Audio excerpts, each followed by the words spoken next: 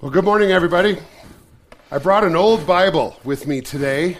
I don't think I've ever brought this to Connect ever. This is a Bible that I got when I was in high school, and this was the Bible that I used all through high school and through my college years and into young adulthood. And I don't know if you guys are like this, but this Bible kind of became a repository of all kinds of keepsakes. Do you guys tuck stuff into your Bibles? And this one for many, many years just became a place where I just kept things that were valuable to me.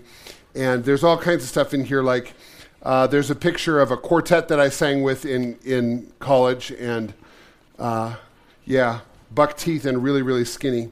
My favorite picture of my mom is in here. There's a little hand-drawn Christmas card in here, drawn by a kid. I think she was about 8 years old. Dear Russ, I hope you're having a nice Christmas, and it's signed Corey. And Corey was a little girl that was the niece of my roommate, and we used to babysit her and her sister. And Corey grew up and became a missionary to Indonesia, and Connect Church now supports Corey every month. And I came across this little thing that I didn't even remember that I had that she drew when she was just a little girl. Isn't that awesome? I have a little slip of paper with Sandy Patty's name printed on it. Some of you know Sandy Patty. She was a big Christian music superstar in the 80s. And I was a guest in her home in the mid-'80s, and I stole some of her stationery. And, man. Jesus did not tell me to do it, no. But one of the most important things that's in this Bible tucked away is a letter from my grandmother. And I've got a number of letters in here that are just precious memories. And this letter in particular, I think it's the only letter that I have from my grandma. And I was very close to her. And I've got tons of birthday cards and Christmas cards and that kind of stuff from her. And her handwriting is so distinct, I could pick it out anywhere. But I think this is the only letter I have from her, 4 pages handwritten. And I've saved it all these years because it had such a deep impact on me when I received it. I had just had the worst argument with my dad that I'd ever had in my life. And I've told you this story before about how my dad got so angry when I decided to go on the road with a band. I had just finished my sophomore year in college, and it was really important to my dad that I go to college because he'd never had the opportunity to go to school. And he always felt like a second-class citizen in the business world because he didn't have a college education. And I finished my sophomore year, and I got this opportunity to travel with a band that traveled all over the United States and Canada, and it was a big commitment. And what I wanted to do with my life more than anything was to be a famous musician. So I thought, this is my chance to go and spread my wings. And I called my dad to tell him this is what I was going to do. I was going to drop out of college, and he lost it, just lost it on the phone. And I remember my mom was crying on the phone, and it was just a really big family breakdown. And a few days later, I received this letter from my grandmother, and I'll read just part of it to you. She said, I felt that you would be leaving on this new venture, and I just wanted to tell you how I felt. At first, when your mom told me, I was elated, and then after thinking it through, I thought maybe it was too soon, that you wouldn't finish school, etc., etc. So I was a bit apprehensive. And then when I came home, I sat down and talked to the Lord very seriously. And now I'm thrilled for you. I believe it may be just the opportunity for you to find yourself and know just what you want to do in the future. It certainly is a challenge, and I realize that you'll be working for the Lord, and what could be better? And then she goes on to tell some personal stories and some perspectives. And then she ended the letter by saying this: I want you to know that you can depend on me. If you ever get in a bind, please call me Collect. This was before cell phones. Some of you don't even know what that means. In fact, she says, I wish you'd call me many times just to talk, even if you're not in a bind. Ha ha. I will always accept a Collect call from you and be glad. And as long as I'm able, I'll help you, so don't forget. If you decide after you've been at this for a while that you don't like it, I won't mind a bit if you try something else. I think of all the young men who are doing other things, worthless to themselves and a heartache to everyone, and then see what a fine young man you grew up to be, and I'm so proud of you. and she closes it. And it's just, this is just so precious to me, And my Bible has all kinds of other letters. There's a typewritten letter from my mom and different little keepsakes in here. And I've thought quite often, someday when somebody else is going through my things after I've departed this earth, somebody will pick up this Bible and they'll start going through this stuff, and I wonder what they'll learn about me. Kind of scary. Can I share that picture with them? No, my wife said it made her uncomfortable, so we're going to leave that one in there. He looks great. I'm just kidding, Jeff. But letters in particular are just really valuable to us, and not very many people write handwritten letters anymore. Yeah.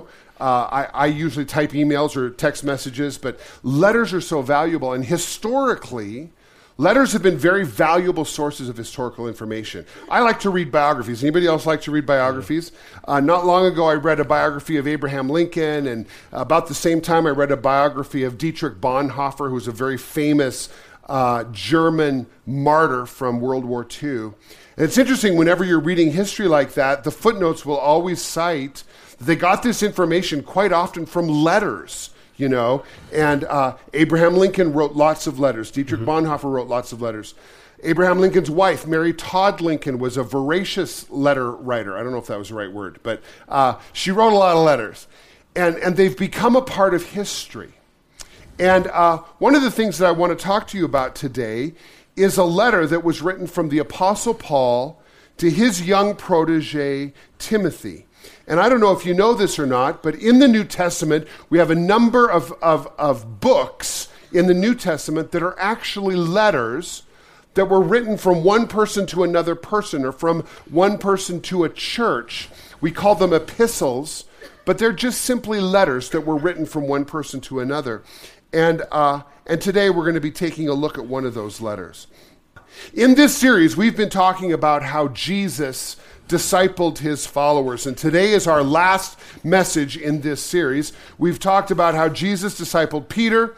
We talked about how Jesus discipled John, the beloved. We talked about how Jesus discipled Mary Magdalene. There were a lot of surprises in that study. Last week, we talked about how Jesus discipled Judas. And we talked about how with Jesus, everybody always gets a do-over. And I know that was a big encouragement to lots of us. But today we're going to look at a second-generation disciple. We're going to look at Paul the Apostle, who is a second-generation disciple, and we're going to see how he discipled his protege, whose name is Timothy. So we're going to camp out in the New Testament book of 2 Timothy, and if you have your Bibles with you, I invite you to turn to the book of 2 Timothy. You might enjoy just scanning through that chapter. The first chapter will be in chapter 1 and a little bit of chapter 2 today, so I encourage you to open up your Bibles to that book. This is a letter from Paul to Timothy, and we're going to see a lot of great information that will help us in our journey of making disciples. But before we start reading from 1 Timothy, Jeff is going to give us a little bit of background information about how Paul and Timothy connected. You guys remember in our last series, in the Multiply series, we talked about Paul's first mission trip. It went from Patmos up to Turkey. Well, during that mission trip, this is like 46 to 49 AD, they stopped, Paul, Barnabas, and Mark stopped in Lystra. In the first service, I called it Lycra, which I understand is some type of fabric, right? It's Lystra, and it's actually up on the map. If I'd use my own visuals, it's helpful, right? But you can see where they stopped in Lystra. And it's recorded in Acts, even though you're in 2 Timothy, in Acts chapter 14, verses 8 through 10, that Paul was teaching in Lystra, not a very big town, and there was a man there that had been crippled from birth. And you can imagine that if he lived in a small town, he's crippled from birth, everybody knows who this guy is, right? And he was sitting just like you guys are, and Paul's teaching, and he just made eye contact with this guy, and he could just see the faith in this guy. And literally, he healed him right on the spot. And it was, of course, you can imagine the word that this guy got up and walked out of that when he got carried in or whatever. Bible scholars feel that Timothy could have possibly been in that crowd, or else his parents were. He was born in that very same town.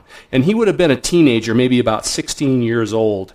And that healing that was recorded, that's in Acts 14:11, okay? Talks about the crowd and how it witnessed it.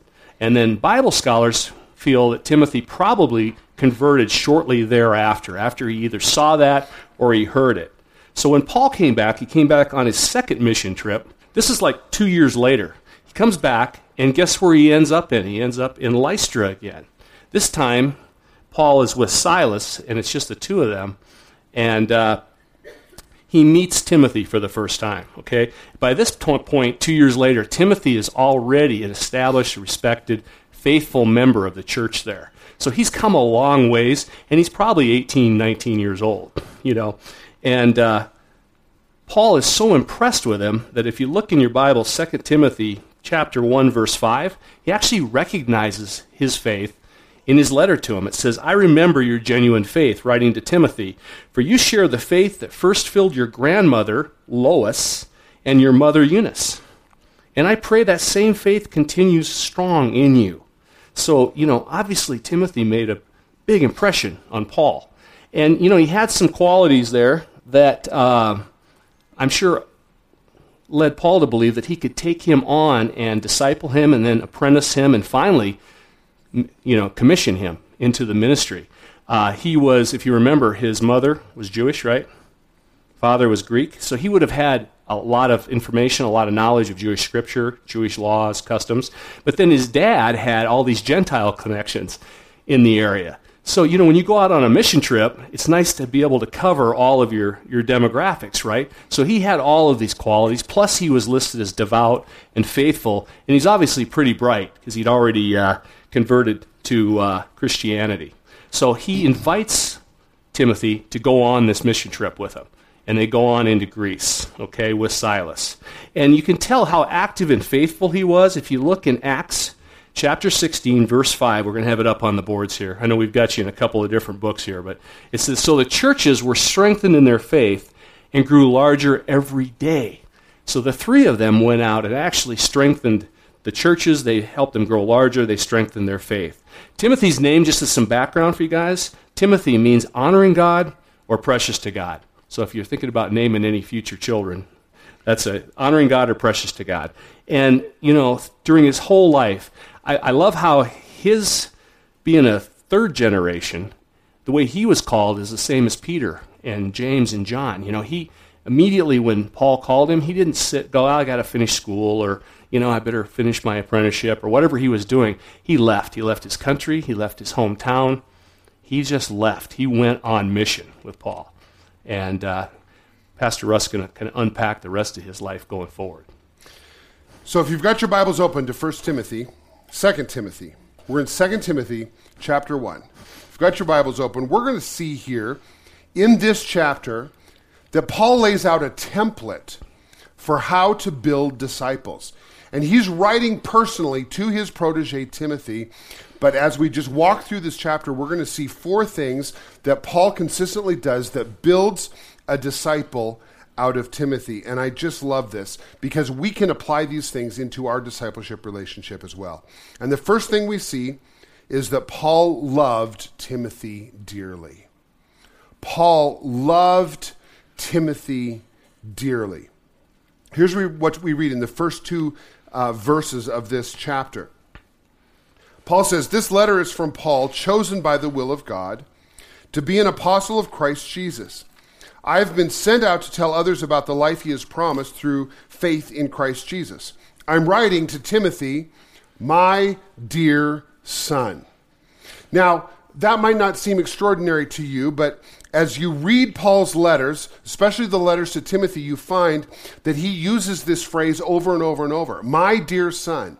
In chapter 2, in the very first verse of chapter 2, Paul again calls Timothy my dear son. In the letter to the Philippians, Paul talks about Timothy and tells the Philippians that he has no one that is as faithful and as dearly loved as Timothy. This was a very significant, loving relationship. That word dear, in fact, is a very interesting word in the original language, the Greek language that the Bible was written in. The word is, and it's hard to say, agapetos. Agapetos. Turn to your neighbor and say agapetos. Agapetos. See, you're better than me. Glad you said it. Agapetos.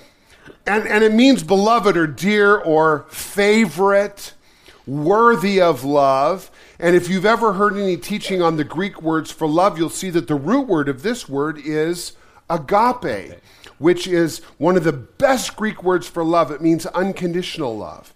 And when Paul calls Timothy agapeto, he's saying, you are someone who's my favorite. I really, really love you, and you are my son. Now, Timothy wasn't his biological son. This was somebody who had become a protege or a disciple, but the relationship had grown so deep that it really became like a son. Paul loved Timothy dearly. I think one of the sad things that has evolved in churches in our generation is that many churches approach discipleship as just being a class that a person takes. In fact, many churches have classes that they call discipleship classes. And if somebody comes to church and they make a commitment to Christ, the first thing they do is get them signed up for a class. I believe that the Bible model is different. The first thing we need to do when somebody comes to faith in Christ is get them involved in a relationship with someone who loves them.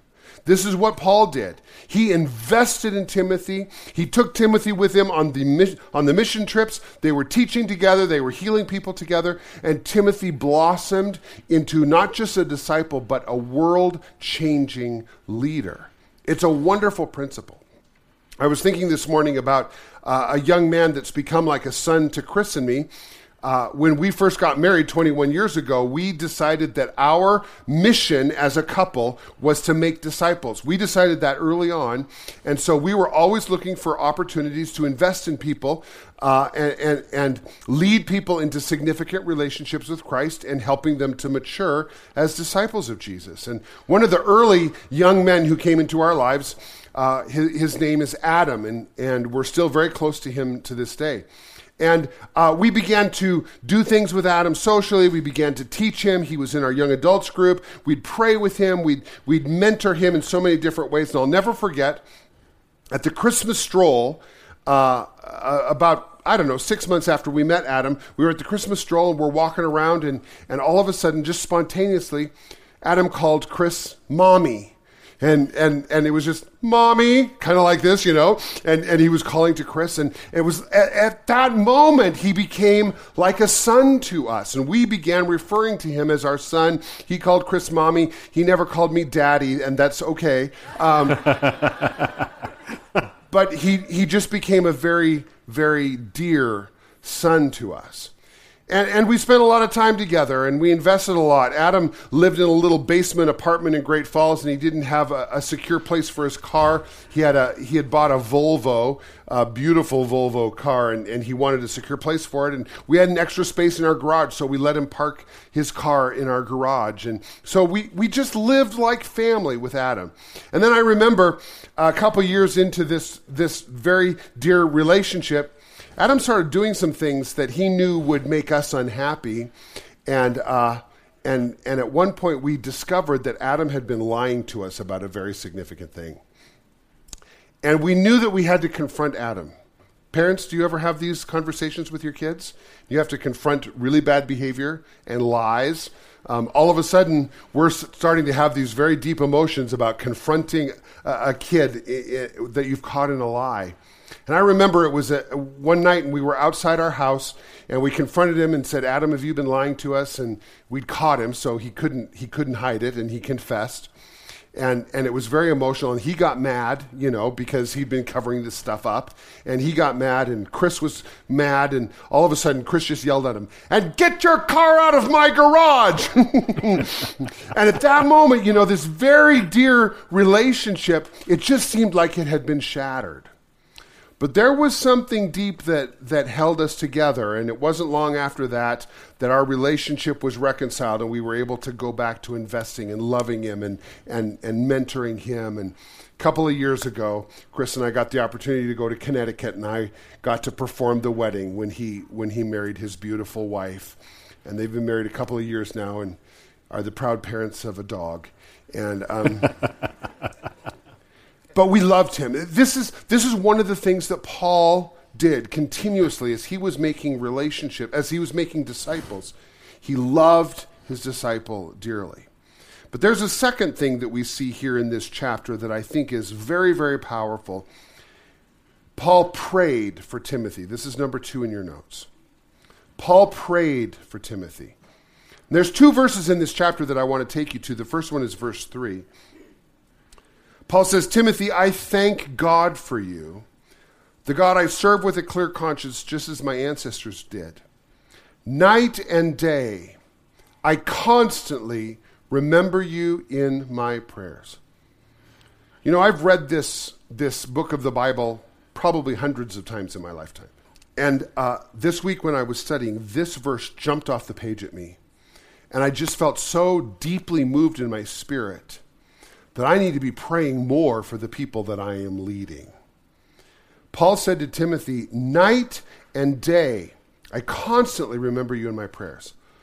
I love to pray, and I pray for people a lot, but I don't think there's anybody in my life that I could say, honestly, night and day, I remember you in my prayers.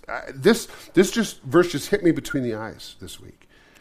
Paul was a powerful man of prayer. And if you've read any of his other letters, you'll remember that every once in a while, Paul will be teaching and talking about wonderful things about theology, and all of a sudden he'll just start writing these brilliant prayers. He was a man of prayer, and this was a major part of the discipleship process for Paul.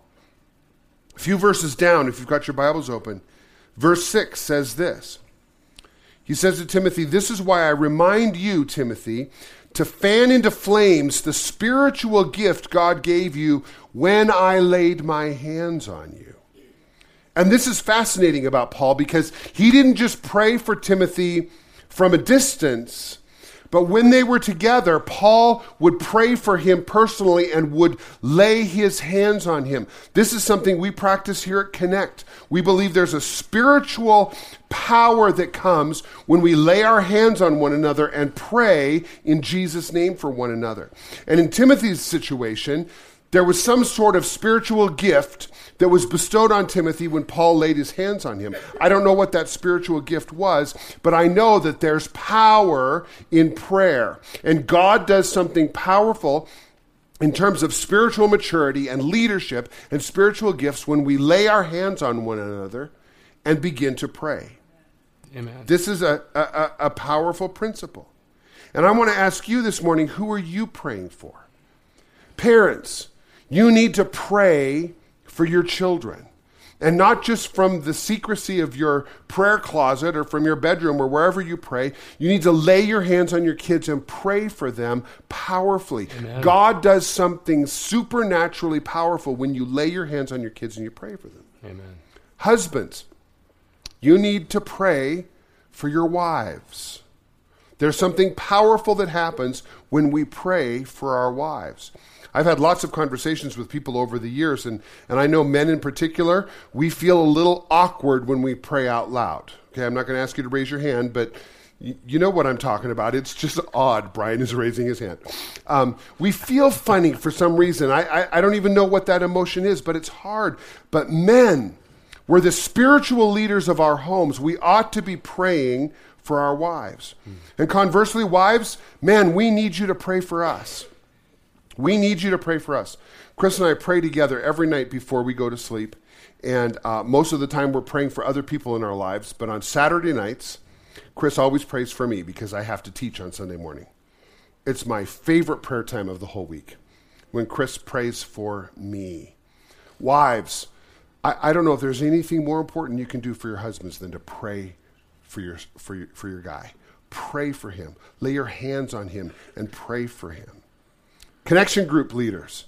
Many of you are leading groups here at Connect. Pray for your group members. It's so important that you are lifting them up to the Lord and imparting to them spiritual wisdom and spiritual discipleship and spiritual power. Pray for your group members. Those of you that are in one-on-one mentoring relationships, pray for one another. This is what Paul did. And what about those friends and family members that you want to see come to Jesus. You know who they are.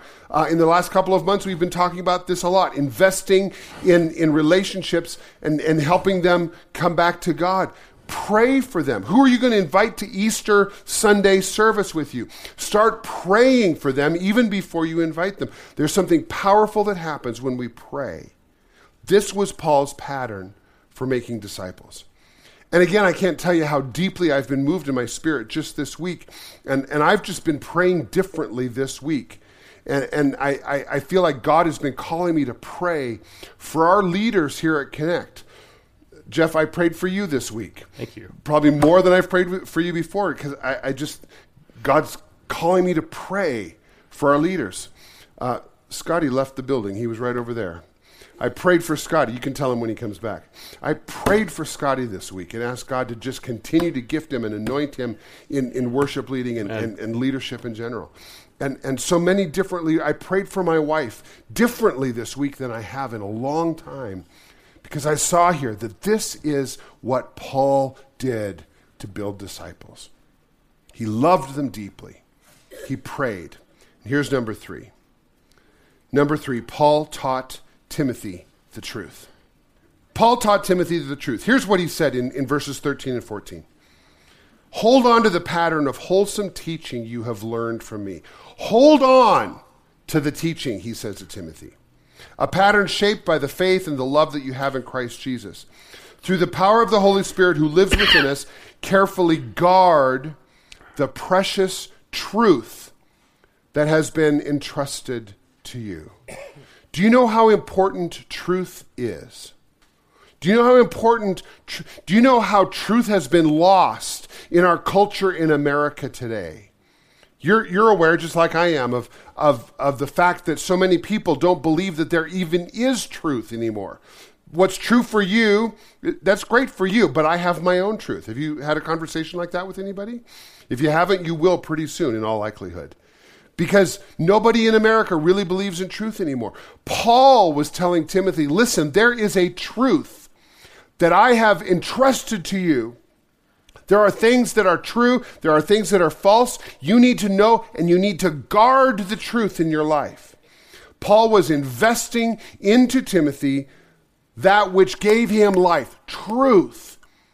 And he expected Timothy to guard that and nurture it in his life and let that shape him. Paul taught Timothy the truth. And in our relationships, in our discipleship processes here at Connect, truth has got to be one of the things that's very, very important. It can't just be just hanging out and having a good time. We've got to be teaching truth in our connection groups and in our one-on-one discipleship relationships. There's got to be an element of truth. I'm so proud of our connection groups, and some of them are doing Bible studies or videos. Many of them are going deeper with our Sunday messages. There's truth being shared and taught in our connection groups. But a few weeks ago, I also shared with you some other resources. Connect Apply, that's a website that Gabe is developing and is a resource for us to use in our mentoring relationships. It's a very valuable resource for imparting truth and learning truth together. Tools for Mentoring is a Kindle resource. If you are mentoring somebody and you want to go through a very practical Bible study, Tools for Mentoring, you can download it from Amazon. It's a great resource for systematically studying what is true. There's Christian books, there's Bible studies, there's all kinds of ways that we can learn truth, but we've got to make that a centerpiece of the discipleship process. Along with loving people and praying with people, we teach people the truth. I was thinking this morning about one of my early discipleship relationships. Jay Taylor is a name, if you've been around for a long time, I talk about Jay often. He's one of my very closest friends. And Jay was my disciple maker in the early years of my life. He was a couple years ahead of me in school and a couple years ahead of me in his relationship with God. And we went to college together. We graduated and ended up working at the same church together. And Jay mentored me. And one of the things that we did together, we read books together. And Jay would say, Russ, we got to read this. This is great stuff. And there are some of those books that now, 30 years later, I go back to those books that were foundational in my relationship with Jesus. One of them I just shared with our staff last fall. It's called The Master Plan of Evangelism. The author is Coleman. It's, you know the book, classic book. Jay brought that book to me. It has been foundational for my relationship and my walk with the Lord. And those are the kinds of relationships that we want to build with disciples. Teaching is an important part of it. So lastly, number 4, if you're taking notes, Paul commissioned Timothy. Paul commissioned Timothy. And we find a powerful verse in chapter 2, verse 2. I remember this reference because it's 2:2:2, 2 Timothy 2:2. Here's what it says. Paul says to Timothy, you have heard me teach things that have been confirmed by many reliable witnesses. Now, you, Timothy, teach these truths to other trustworthy people who will be able to pass them on to others. They'll be able to pass them on to others. I'm using the word commissioned. Paul commissioned Timothy. There's a verse in the Bible that we call the Great Commission. Do you remember what this verse is? Some of you will remember this. Jesus said to his disciples, go and make disciples of all the nations. We call that verse the Great Commission. This is what Paul is doing with Timothy now. He's commissioning Paul to take the mission of Jesus. Around here we say that our mission is to help people reconnect to God. Take that mission and entrust it to others. I built a little diagram here to help you visualize it. All right? In this verse, 2 Timothy 2:2, Paul says that there were reliable witnesses that this started with.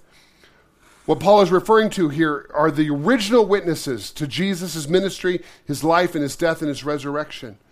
Those people were influences on Paul. It was Ananias, I think you mentioned, and Paul spent time with Peter, and he spent time with Barnabas. These were Paul's disciplers. They were first-generation witnesses of Jesus, but they passed it on to Paul, and he became a second-generation witness. And then Paul passed on the witness of Jesus to Timothy, and Timothy became a third-generation witness for Jesus Christ. And Paul is now telling Timothy, pass this on to reliable people, fourth-generation people. Trustworthy people. There were reliable witnesses, trustworthy people. And those people will pass it on to others. And you see how this works. First generation passes to second generation, passes it to third generation, passes to fourth generation, passes to fifth generation. This was the vision that Paul had for Timothy, that it would go on and on and on. And you want to know what happened? Timothy did what Paul called him to do. Timothy was faithful to the commission of passing this on to trustworthy people who'd pass it on to others. And eventually, in Timothy's life, he became the pastor of the church that Paul started in Ephesus. Paul started a church in Ephesus. Timothy became the pastor. And Timothy invested in people who pass it on generation after generation after generation. If you Google the church at Ephesus, you will find a wonderful history of a church that existed in that city for 16 centuries. Because the commission that Paul gave to Timothy was passed on to trustworthy people who passed it on to others. And generation after generation after generation, that church became an important center of Christianity that actually, they got pushed out by the Ottomans in the 16th century. They just packed up and moved to another location. The church that Paul planted in Ephesus is still in existence today. And it's because Timothy was faithful to carry out the commission that Paul gave him. I want to ask us today, what is going to be the legacy of our lives? Most of us in this room are Christians. Are we going to pass it on to the next generation? Are we going to pass on what we have learned? Am I going to pass on what my mentor Jay passed on to me? Will I pass it on to others? And will you pass it on to the next generation? What will the legacy of Connect Church be? Will we be a church that has such a lasting impact that if Jesus doesn't come back for 16 centuries, that someday historians will look back and say something happened in Bozeman, Montana that started something significant. I hope so. I hope Jesus comes back in my lifetime, really, frankly. I really hope that happens. But I can't sit on my hands and not work for Jesus while I'm waiting for him to come back, because I don't know. And if Bozeman, Montana still exists a century or 2 or 3 or 16 later, I hope that there are Christians that have inherited something from us because we were faithful to multiply disciples and multiply leaders and multiply churches. You ought to be on your feet shouting by now. Thank you. Hosanna. No, not, that's just to Jesus. You got me excited. Thank you. You hear what I'm saying? Let's build disciples. Let's love disciples deeply. Let's pray for disciples. Let's teach, and let's commission. This is the pattern Paul laid down in the life of Timothy. It's a great pattern for us to make disciples as well. Would you pray with me? Jesus, thank you for loving us so much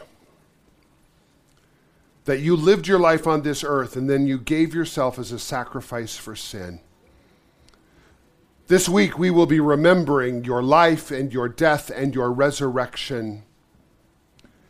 And I am so grateful, Jesus, that you have changed my life and you've forgiven my sin and you've transformed me from the inside out.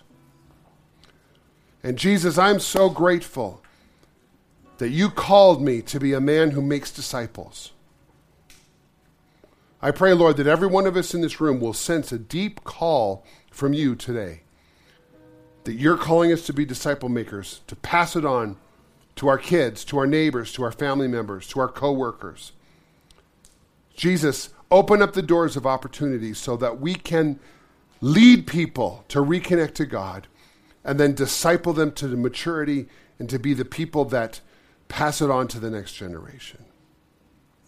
As we close this teaching series, Jesus, I pray that this will be the commission that we will be faithful to go and make disciples in all the world. Thank you, Lord, for your call on our lives. In Jesus' name, amen. We're going to minister in prayer in just a minute, but before we do, I want us to just worship for a couple of minutes. The band's got a great song that I hope you'll sing along with. Listen to the words, and then we'll pray together one more time before we close. We want to take just a few minutes and pray with one another this morning. What I'm going to ask you to do this morning, if you need prayer for anything, would you just slip up your hand right where you are? And our prayer warriors are going to come and agree with you, lay hands on you, and pray for you powerfully. You might be coming to Jesus. Maybe you'll make a decision to follow Christ today. You can raise your hand and somebody will come and pray with you. We would love to pray with you about that. Maybe you need healing in your body. We believe in praying for miraculous healing, and we love to pray for that. Or any other kind of need that you have, we'd love to pray with you. All right, let's pray together, can we? Jesus, I believe that the reason Paul was such a powerful man of prayer is because he knew that when we pray, you act. And today, Lord, we just want to lift up every person here that's raised a hand and said, I have a need. We want to lift them up, and we want to ask you, Jesus, to miraculously and powerfully act in their lives. Jesus, some of us are really needing healing in our bodies. There's been a lot of sickness going around. We want to ask you, Jesus, to bring healing to us. Some of us are really struggling, Lord, with disease that seems hopeless. Jesus, we pray for miraculous healing in our bodies. And in the powerful name of Jesus, we call health into our bodies. Lord, some of us are struggling with hearts that are just broken. And life has been cruel. Today, Lord, we're asking you to heal us. Will you heal the broken places? Lord, will you heal the addictions? Lord, will you heal the messes that we've made? We even want to pray, Lord, today for a restart in our lives. God, that's where we're going in the next few weeks, Lord. Restart our lives, Lord. We pray for forgiveness. We ask you to wash us clean by your precious blood that was shed so that we could be reconciled to God, Lord. We pray that you will bring new spiritual life into these dead spirits, Lord. Revive us, we pray, in Jesus' name. And Lord, I don't know what I've missed this morning, but you know the prayer of everybody's heart in this place. And I pray, Lord, that you will move and you will act and change us, we pray. We thank you, Lord, in the name of Jesus. Everybody say amen. Amen means so be it. Don't forget that. When we say amen, we're saying so be it, Lord. What I've prayed, we're asking you to make it happen. All right. Jeff's going to come and share some next steps with you. You can be seated. All right. Next steps. Love, Pray, Teach, and Commission. I just want to share with you guys, I have the opportunity to mentor a couple of guys here, including Gabriel. And, I think the first step, you've got to love other people. You've got to love them more than you love yourself or your job. You have to care for people. And it's really important that you pour that out to them. Praying with them. Pastor Russ talked about praying for people. I can tell you in my life, praying with these guys. And this week, Gabriel's sitting right over there, and he prayed for me for confidence and anointing, and thank you for that. We pray together. We teach each other, and ultimately want to commission each other. So it's all about taking these steps that Russ has shared with us and applying them in your life. See, whether it's one-on-one mentoring or in a small group. I shared our small group and some successes we're having there. So I want to encourage you guys to get involved with that. Okay? Do something practical. They say that you can't claim you're an NFL player if you watch NFL on TV, right? You got to take it and utilize it, right? Same with us here. We have to take it, put feet to our faith.